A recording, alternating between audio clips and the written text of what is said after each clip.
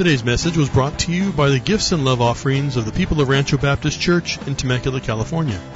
Pastor Jason Swanson is our senior pastor here at RBC, and this message was recorded during our regular Sunday morning service times. Pastor Jason is currently in a series he's calling A Walk Through the Book of Acts, Jesus at Work. And today Jason is in part 3 in his series of the Book of Acts, in a sermon he's entitled The Replacement. Turn in your Bibles to Acts 1, and today Jason's looking at verses 12 through 14. Here's Jason. You can turn with me to the book of Acts.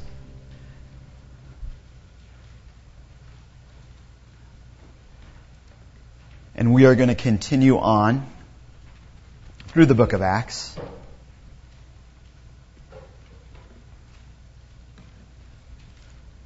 And really what we're going to be looking at is two aspects of our lives as believers: prayer and fellowship.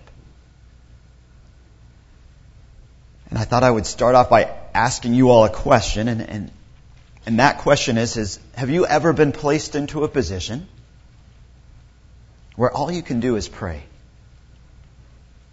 That for whatever reason, things are kind of taken out of your control, and your only option is to pray.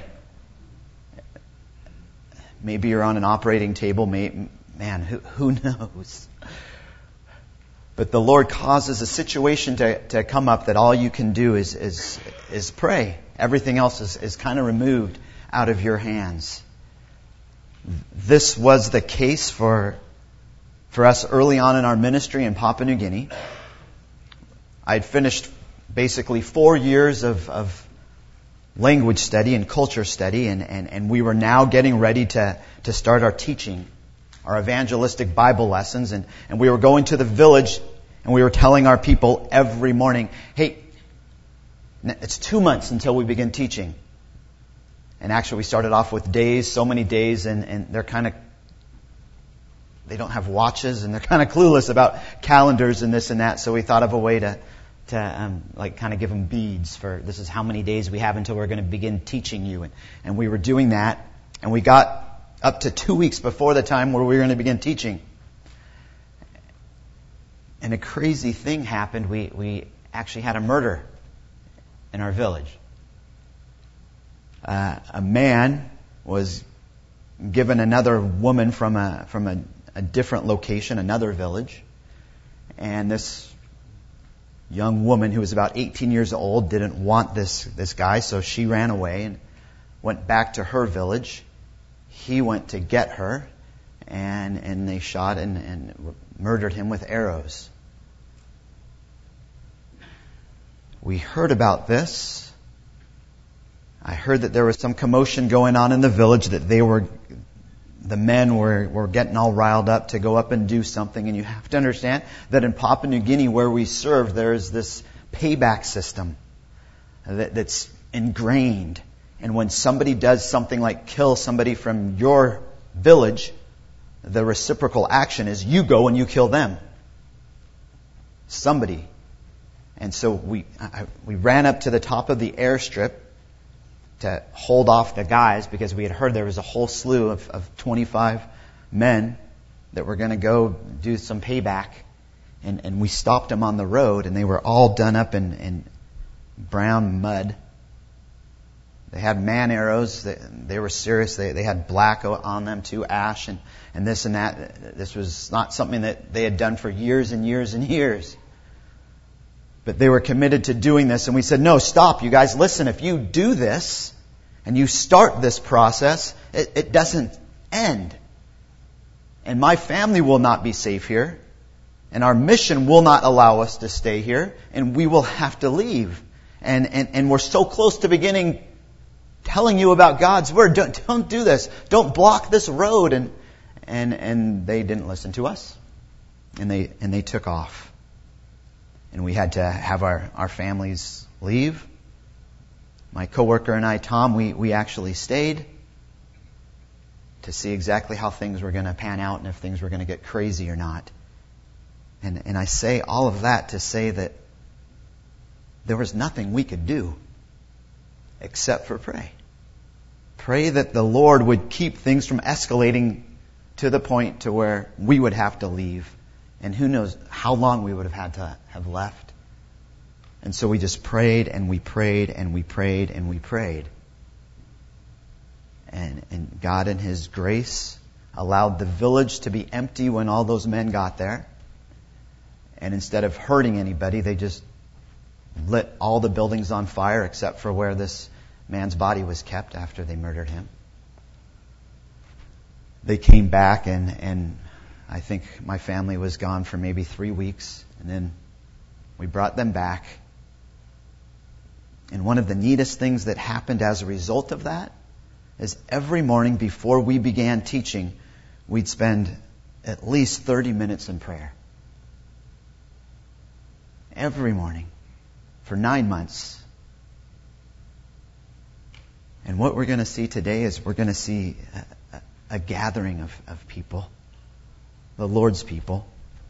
And we're going to see just how important their fellowship and their prayer was. So if you don't have your Bibles open, turn with me now to Acts chapter 1. And we're going to be looking at verses 12 to 14. So follow along with me as I read out loud. Acts chapter 1, 12 to 14. Then they returned to Jerusalem from the mount called Olivet, which is near Jerusalem, a Sabbath day's journey away. When they had entered the city, they went up to the upper room where they were staying. That is Peter and John and James and Andrew, Philip and Thomas, Bartholomew and Matthew, James the son of Alphaeus and Simon the Zealot, and Judas the son of James. These all with one mind were continually devoting themselves to prayer, along with the women and Mary the mother of Jesus and with his brothers. For those of you who have been praying that I would do a PowerPoint presentation, today is the answer to your prayers. For those of you who have been praying that I wouldn't do a PowerPoint presentation, you might want to keep praying and pray that this goes so south that I decide to do this again. But I decided maybe this would be helpful. And so I'm trying this out with a little bit of fear and trepidation. So you'll notice that in your bulletin we once again have a fill in the blanks, and this is kind of where we're going in the rest of chapter 1 of Acts. And what it says is in this final section of Acts chapter 1, Christ finishes the needed what? The needed preparation for the coming of the Holy Spirit and the establishment of His church.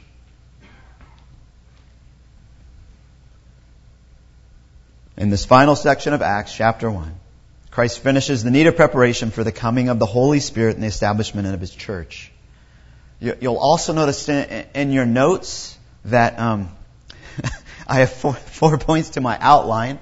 And you'll notice that last point, the plan, we're not even going to get to that today. Again, in trying to juggle this whole idea of me coming up with my sermon by Thursday, oftentimes I need a little bit more time to figure out exactly how much time I'm going to need. And I had 18 pages of notes, and rather than preaching for you guys 3 hours this morning, I decided you guys would be much more blessed if I broke it down a little bit. So we're just going to look at the first 3 points: the place, the players, and the purpose.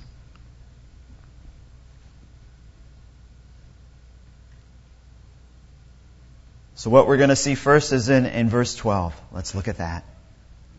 The place. Then they returned to Jerusalem from the mount called Olivet, which is near Jerusalem, a Sabbath day's journey away. So what we see first here is Jerusalem, that this is where the disciples head,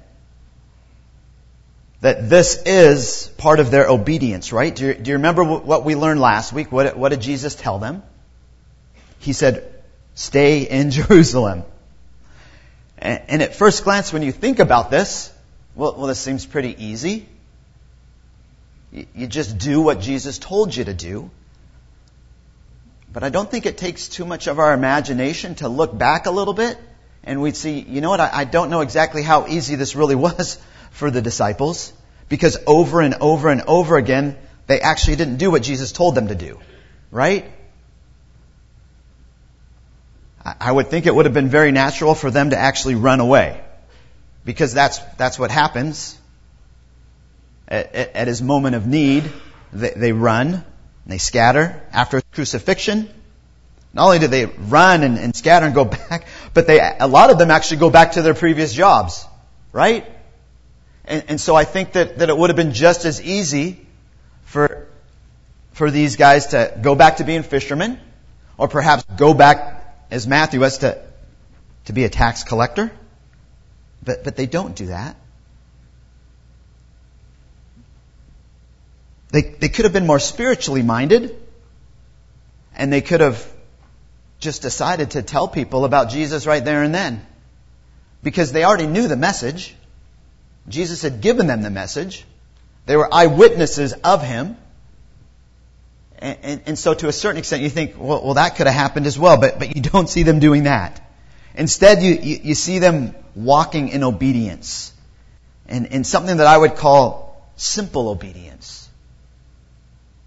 Which is obedience that sometimes doesn't make sense. Because did they know what was going to happen? Did they know what this baptism of the Holy Spirit was and what it looked like? No. And when walking in obedience makes sense, and it follows good logic, oftentimes, I guess I don't really look at it so much as a question of faith as this is just the best thing to do and this makes sense, right? And so our faith isn't so much stretched as this just makes sense, it's logical, so let's go this direction. And at times I believe the Lord calls us to do things that don't make sense and to trust Him in faith and to walk on in obedience. Notice also, too, that we're privy to something that we didn't know before. And that is, where did the ascension take place? Then they returned to Jerusalem for the mount called Olivet, which is near Jerusalem, a Sabbath day's journey away. This is known as the Mount of Olives, and you can see the picture there. And it was a very well-known mount, and people debate on whether you actually should call this a mountain or just a little hill. But the point is that it's close to Jerusalem. And so it wouldn't take much effort for them to get there. And that was where Jesus ascended. And this whole idea of them walking this journey that didn't go against the Sabbath, well, this goes back way into the Old Testament, to the time of Moses, in the encampments in the wilderness. And do you remember how they had tents set up? And they lived in tents, and they had encampments, and they had the what? They had the tabernacle. Right where? In the center. And so the idea here is that some of the tents got further and further and further out, north, east, southwest, from where the tabernacle was. And the furthest tent away, they must have measured that distance.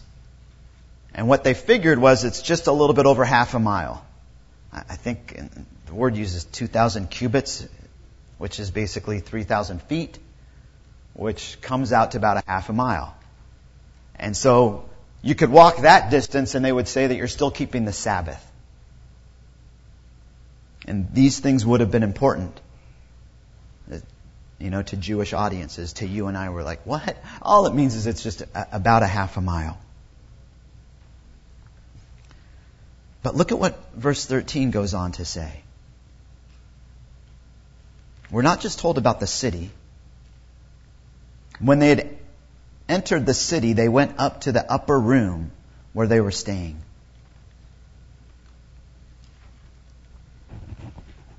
The upper room.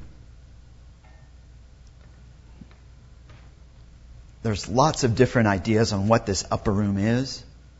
And everybody agrees on the fact that an upper room is just that. It was an upper room where you would have people come and if visitors came to your house, that's where they would stay, and that's where they would do lots of their eating and having meals and this and that. But I think there's more to it with this. Because if we think back, it was in an upper room where they had the Last Supper. It was a place of what? Of rich fellowship for them. Just as we just enjoyed rich fellowship, partaking in communion with one another, remembering our Lord, these guys would recognize that this upper room was a place for them to gather with one another. And as we looked at last week with the last chapter of Luke, do you remember when the two guys on the road to Emmaus come back, they go to a room, and that's where Jesus appears. And so it seems that these three places are all one and the same. And so I believe God is trying to narrow in exactly the focus and where they were at. And so that's the place. That's where they were meeting. But we see that he actually tells us more. He tells us who the players are. Look with me in the middle of 13. That is Peter and John, and James and Andrew, Philip and Thomas, Bartholomew and Matthew, James the son of Alphaeus, and Simon the Zealot, and Judas the son of James. So we see that there's the players, the 11 apostles are the first ones mentioned. And I think we're pretty familiar with most of them, right? Especially the first three. You notice the first three mentioned are Peter, James, and John. This is actually different from how Luke presents this in his gospel in Luke chapter 6. He actually puts Andrew in like the second slot, and John is further down the line. And instead he reorders them here. Why? Because these three, Peter, John, and James, they're in a place of prominence, and we're going to see them throughout the book of Acts. Whereas Andrew, not so much. And also something that's different about what we see here in Acts 1, as opposed to Luke 6, is there's a name missing. Right? That's why we have 11 instead of 12. Judas Iscariot is not in the list. But I thought it'd be profitable for me to kind of go through each one of these men real quickly and just give you a quick perspective. We know who Peter is. He's the rock. He's the one that we're going to see over and over again in these first 12 chapters, and actually it goes further than that. He's the main preacher. He's the one preaching all the sermons. He becomes the apostle to the Jews. The next one is James. And James and John are the brothers of Zebedee. We know that they're pillars, and yet James is executed by Herod Agrippa quite early on. And John is his brother. And then we see Andrew. He's actually the brother of Peter. And so what we see in the first four are two sets of brothers. And then we go on to Andrew. And he's from Bethesda. And actually the Gospel of John kind of puts him in a state of prominence a bit, because he's the first one that is called by Jesus, as presented in the Gospel of John. And Philip is the fifth after the brothers.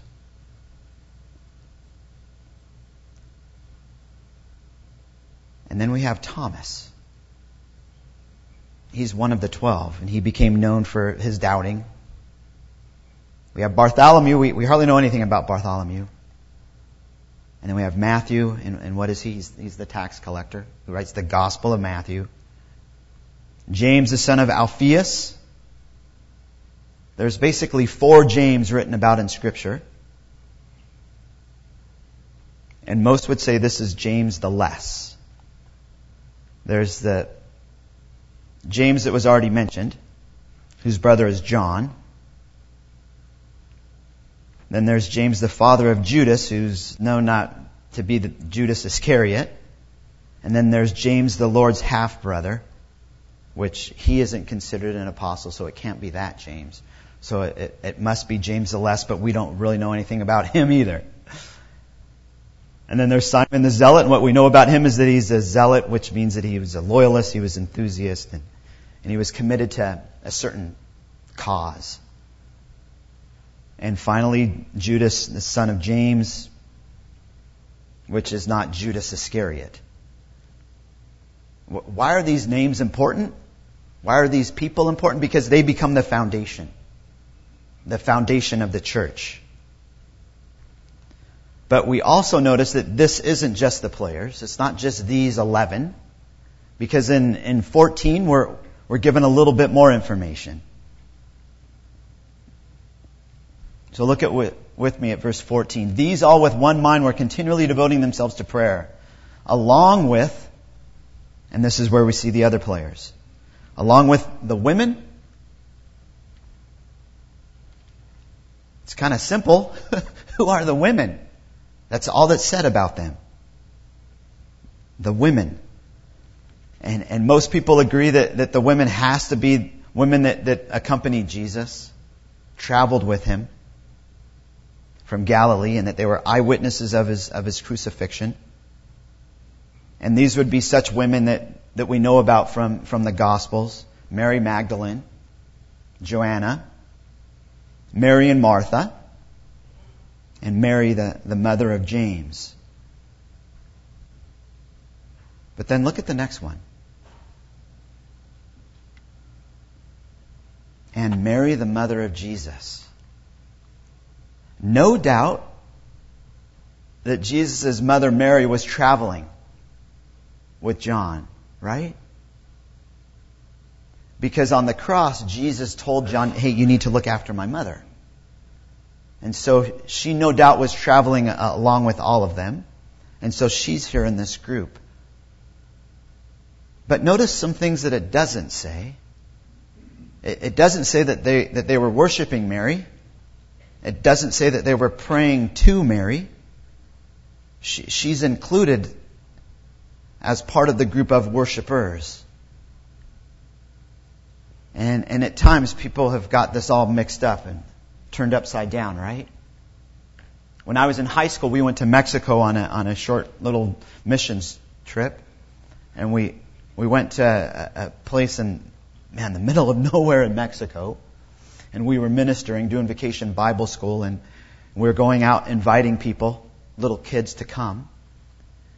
And we stumbled upon a shrine, a temple.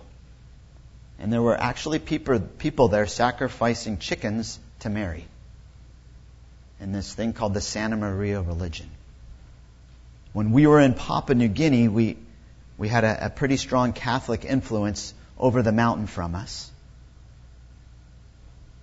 And there they began teaching and then propagating this teaching and taking it all around to different other locations that Mary was on par with Christ. And that she actually was the co-redemptive person, redemptress is what they were calling it. And that she actually needed to be prayed to. That she was involved in the purchasing of our salvation as much as Christ. And these guys came into our village and they were teaching this.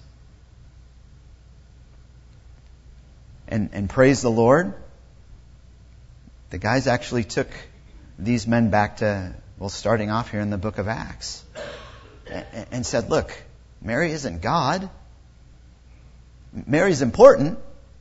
She's the mother of Jesus, but she's not God. She's not one to be worshipped.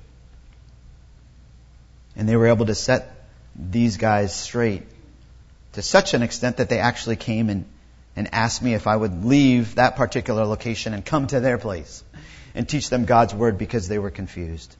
And there were things that were taught them that they didn't understand. So Mary, the mother of Jesus, obviously is important. But she's not as important as some would say, and she's actually never mentioned again. Throughout the book of Acts yeah. And then who are the other guys mentioned? Look at what he ends with. So we have the 11, we have the women, and we have Mary, the mother of Jesus, and with his brothers. If you'll remember back in John chapter 7, early on in Jesus' ministry, do you remember what his brother's perspective was on Jesus? They're like, hey, stop doing this. We know you. And they didn't trust him. Not trust in him as Savior at all. And yet now they're praying and they're devoting themselves and they're doing all these things. What happened? God's Word doesn't actually tell us when these guys got saved.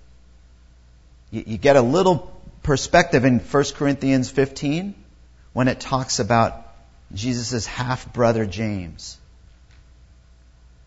because he was an eyewitness of Jesus being resurrected. And it seems that event allowed James to place his confidence and trust in Christ. And how the rest of the brothers believed, we don't know. All I can assume is that James was a major testimony and a part in helping the Lord save the other brothers. And we know why they're all called half-brothers of Jesus, right? I think sometimes this gets confusing. Well, it's because Joseph wasn't really Jesus' dad, right? I mean, he adopted him, but the Holy Spirit was, yeah. And so, in reality, they were his half-brothers. So, those are the players. All of them were involved. But let's see what they were doing. What was the purpose behind their meeting? And what can we glean from these things? Because, man, this is very, very challenging. These all with one mind were continually devoting themselves to prayer. These, along with the ones that we just saw, they were gathering together and they were about one thing. Their purpose. Fellowship.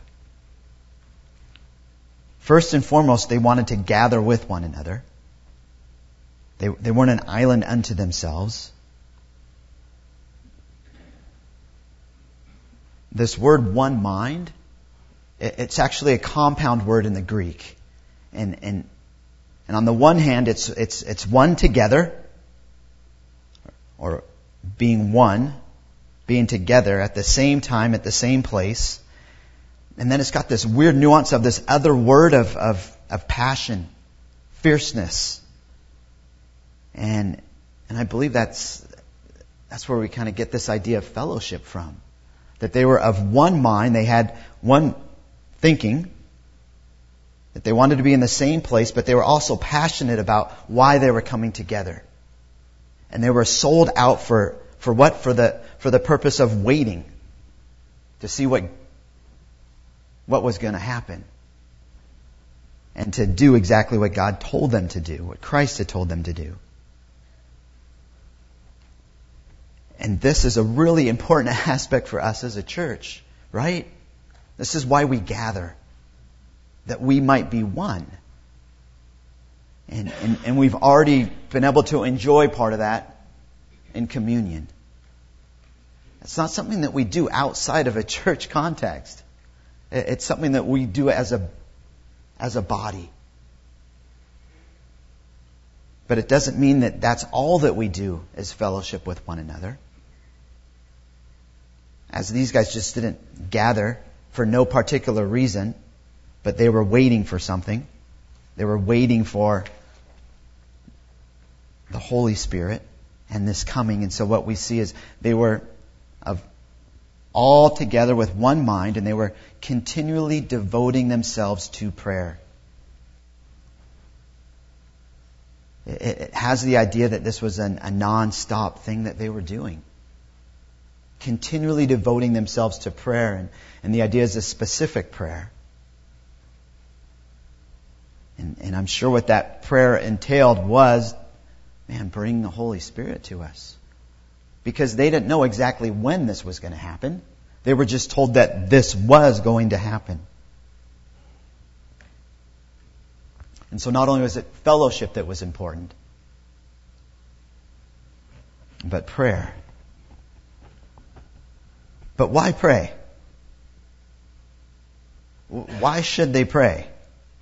Because they were in a holding pattern, a waiting pattern. And as we're going to see from here on out, do you know what the main characteristic was of this church?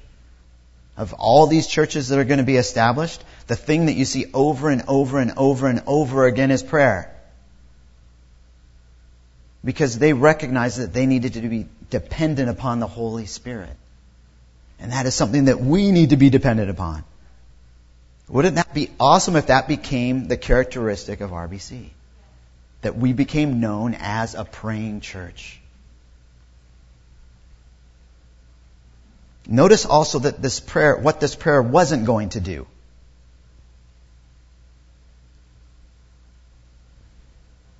It wasn't going to be the thing that brought the baptism of the Holy Spirit. Huh? Really? No? Why? Remember what Jesus said in verse 5 in Acts 1 that we looked at now a couple weeks ago. There's what we say in grammar, there's no conditional clauses on what Jesus says about the coming of the Holy Spirit. He says, you will be baptized with the Holy Spirit. Not when you pray for the Holy Spirit to come. Not if you pray for the Holy Spirit to come. But this is going to happen. The Holy Spirit's coming whether they're praying or not. But that doesn't mean that what they're doing isn't good. That this isn't what they should be doing. This is what they should be doing. But don't get the cart in front of the horse and think that now in order for the Holy Spirit to come, we need to pray. Because the Holy Spirit comes as what? As a result of God's sovereign purpose. As a result of God's sovereign plan. And whenever a believer is saved, the Holy Spirit comes. And this baptism of the Holy Spirit is not something we need to pray for. Not now.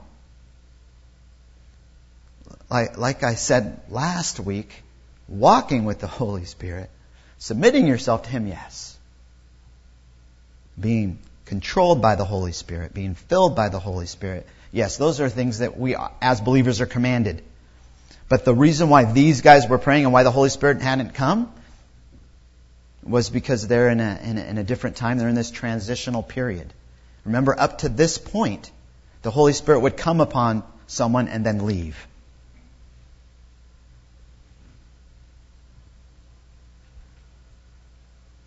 So it's not conditional upon them praying. But of course, God does answer their prayer after 10 days of them praying. But I don't want you guys to get the impression I don't think praying is important. Of course it's important. And I think that this would be a good time for us to consider an acronym that lots of people have used from a basis of Acts for helping us learn to pray. And if you've never heard this before, then this will be good for you to put in your notes. It's an acronym for praying based upon the 4 letters of the book that we are studying. A for adoration, C for confession, T for thanksgiving, S for supplication. Acts. Adoration, that's praising God for who He is. For how wonderful and gracious He is. No doubt that that's what these guys were praying for, right? Praying about. Because they had seen Jesus do so many miraculous things, and they had seen Jesus do the unbelievable. But they had also seen that He is God. That He could overcome death.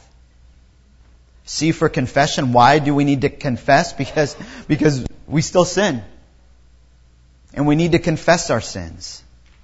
And we need to be brought back into fellowship. And that actually comes into communion as well, as we already looked at this morning. T for thanksgiving. Thanking God, this is more for what He's done. So adoration is for who He is. Thanksgiving is for what He's done. And finally, S for supplication. And you could look at that as asking God for strength. For strength in order to walk this road that the Lord has for us and honoring Him.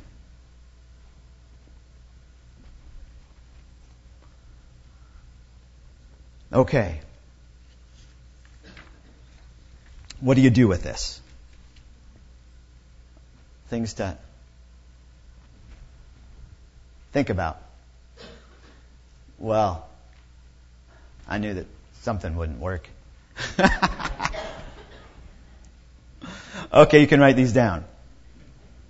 Things that I want you to consider this week. Consider fellowship this week. I mean, really seriously consider fellowship. Consider how important it is. Consider how you might get more involved in fellowship with other believers here at RBC.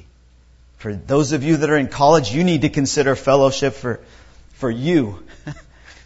That you would not be an island unto yourself. So get involved in Athletes in Action or Campus Crusade or Navigators or something like that, right? But here, for us as a body, how can you get more involved? How can you be fellowshipping? Well, look at that. It's amazing. Consider fellowship this week. Hey, okay. Put into practice the acronym of ACTS. Maybe the Lord will allow you to follow this pattern and transform your prayer life. To remind you to pray more.